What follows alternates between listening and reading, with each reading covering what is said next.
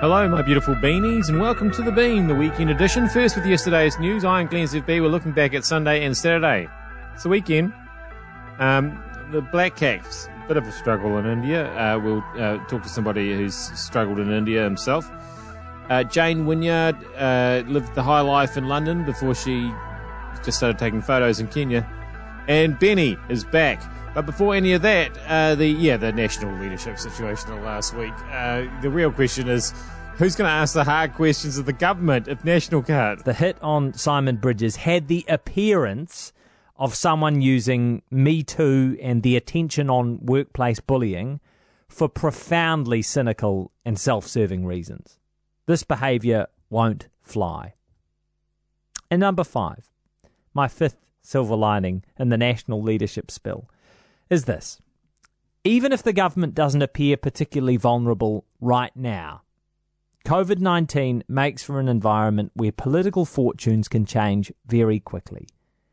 Yesterday, Sir Brian Roche released his latest report, and it laid out stark shortcomings in New Zealand's preparations for the Delta variant. I've been saying this for months. It's clear the government didn't properly prepare for a situation where lockdowns weren't enough to control the virus.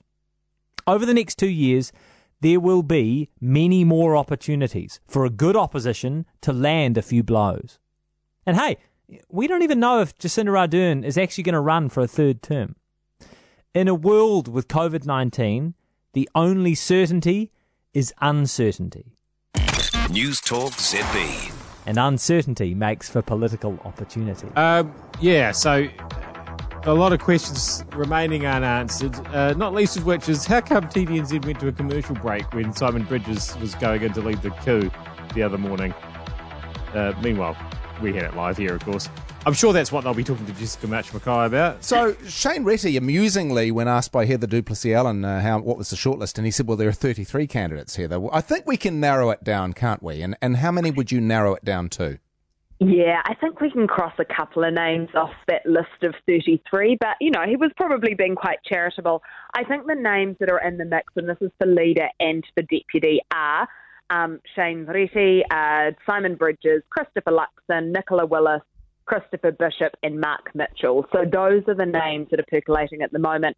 Erica Stanford would be a potential deputy for Luxon, and some people are pushing as well. So those are kind of the names that are percolating around. The thing is you've got to get that mix right between they like having male and female, they like having urban and rural, and they like having liberal and conservative, but you've got to make sure you get it right. But you'd think at the moment the two people who are sort of edging out in front are Luxon, if he decides to officially out there go for it, or if it's just behind the scenes, and Bridges.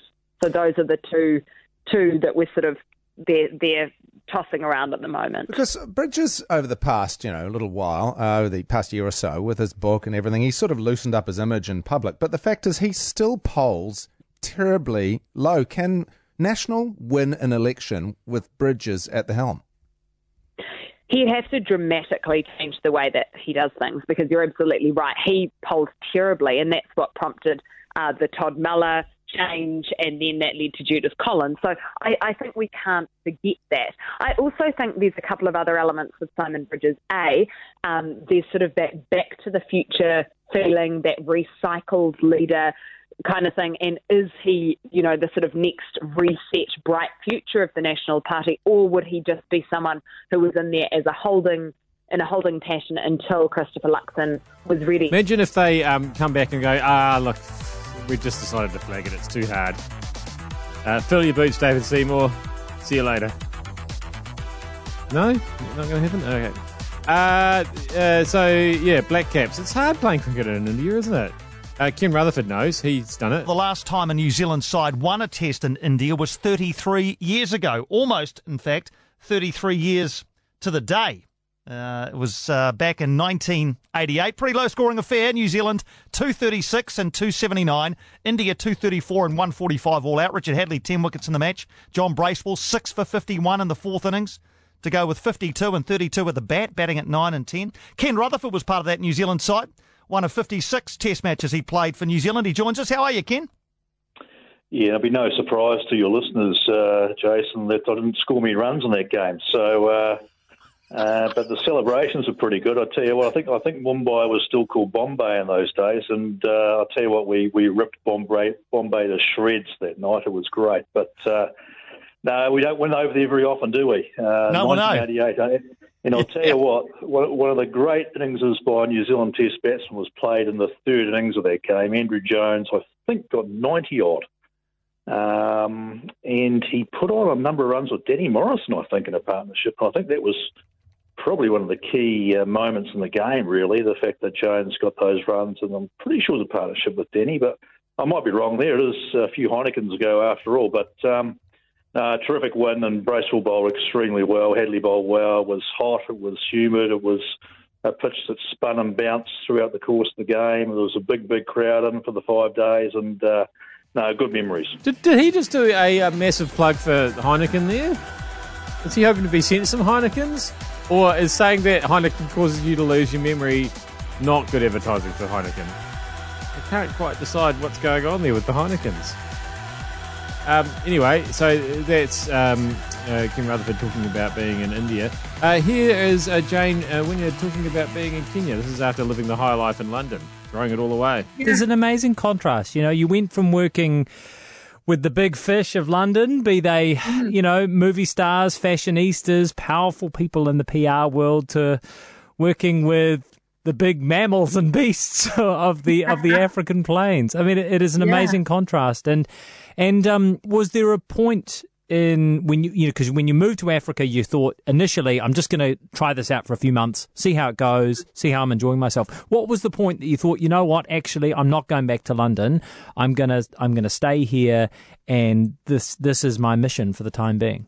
As soon as I arrived in Kenya, I just thought, wow, this place is incredible. Yeah. And I really, really wanted to stay here, and I really wanted to work in conservation, and also to pass on my skills to other people working here as well, work with the Kenyans. I mean, the Kenyan people are just incredible. It reminds me a lot of New Zealand, actually, Kenya. I think that's probably when I suddenly thought, yeah, I want to stay here. Really? Sorry, how?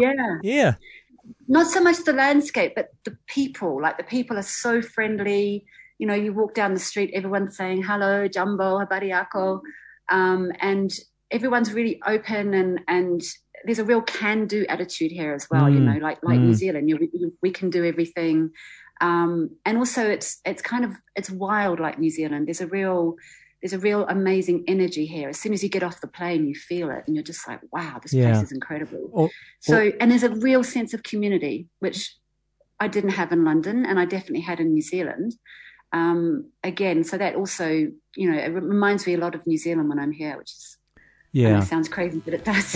Yeah, I mean, if I had $1 for everybody who tells me how much Kenya is like New Zealand, I'd actually have no money. I've never heard that before, ever. Interesting take. Hey, what's Benny been up to? A good way to find out is probably ask her, I suppose. A world tour. It just sounds sort of crazy at the moment, doesn't it? I know, it does. It sounds weird, but exciting. It's really exciting. How good is it, though, to be able to start this world tour in New Zealand? Like, the best. I feel like, I mean, I've had to reschedule, obviously, since my last tour, so it feels nice to be starting in my hometown.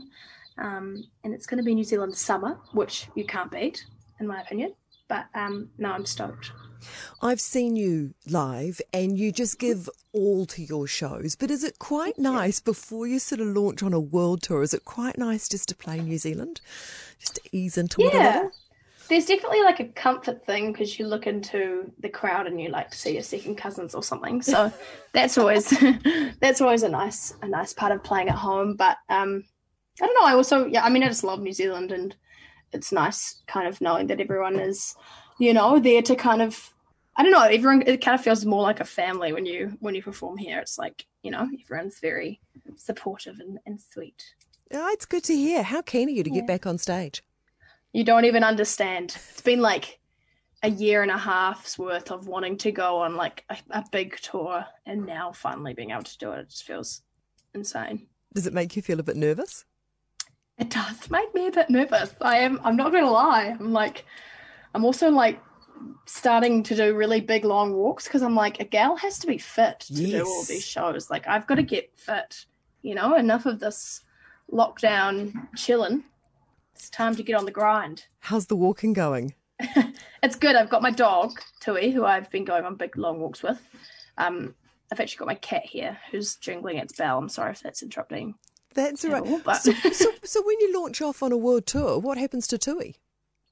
Well, let me tell you, I fall to pieces, and my godmother's looking after her for me when I go away because I'm going to take the whole whānau with me this time. Wonderful. Wonderful. Geez, it's amazing, isn't it, when you hear artists talk about touring and booking shows and things like this.